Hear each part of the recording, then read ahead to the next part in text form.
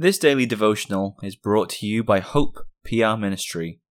We would love to hear from our listeners, and we ask that you would contact us at hoperwc@gmail.com with any feedback or questions you might have. We hope that you were edified by this content.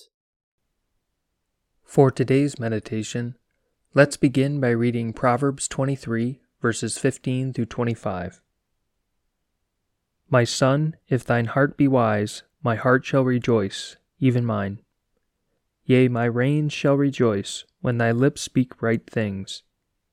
Let not thine heart envy sinners, but be thou in the fear of the Lord all the day long.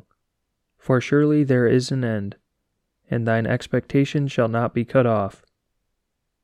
Hear thou, my son, and be wise, and guide thine heart in the way. Be not among wine-bibbers, among riotous eaters of flesh. For the drunkard and the glutton shall come to poverty, and drowsiness shall clothe a man with rags. Hearken unto thy father that begat thee, and despise not thy mother when she is old. Buy the truth and sell it not, also wisdom and instruction and understanding. The father of the righteous shall greatly rejoice, and he that begetteth a wise child shall have joy of him. Thy father and thy mother shall be glad, and she that bare thee shall rejoice. That concludes the scripture reading. Notice the command in verse 23. Are you out buying the truth? Is it an acquisition that you are making daily, even hourly? Buying the truth is done actively. Just because you are a Christian does not personally assure you of possessing the truth. You must go out and shop for it. You do this by studying the Word of God. This must be done personally, but also with other people of like faith. You do this by attending church with a worshipful attitude. It is hard work that must not be neglected. Most of us are good at shopping for earthly goods. Are we as good at shopping for spiritual goods, namely the truth? The Psalm Choir will close for today by singing from Psalter Numbers 235 and 236.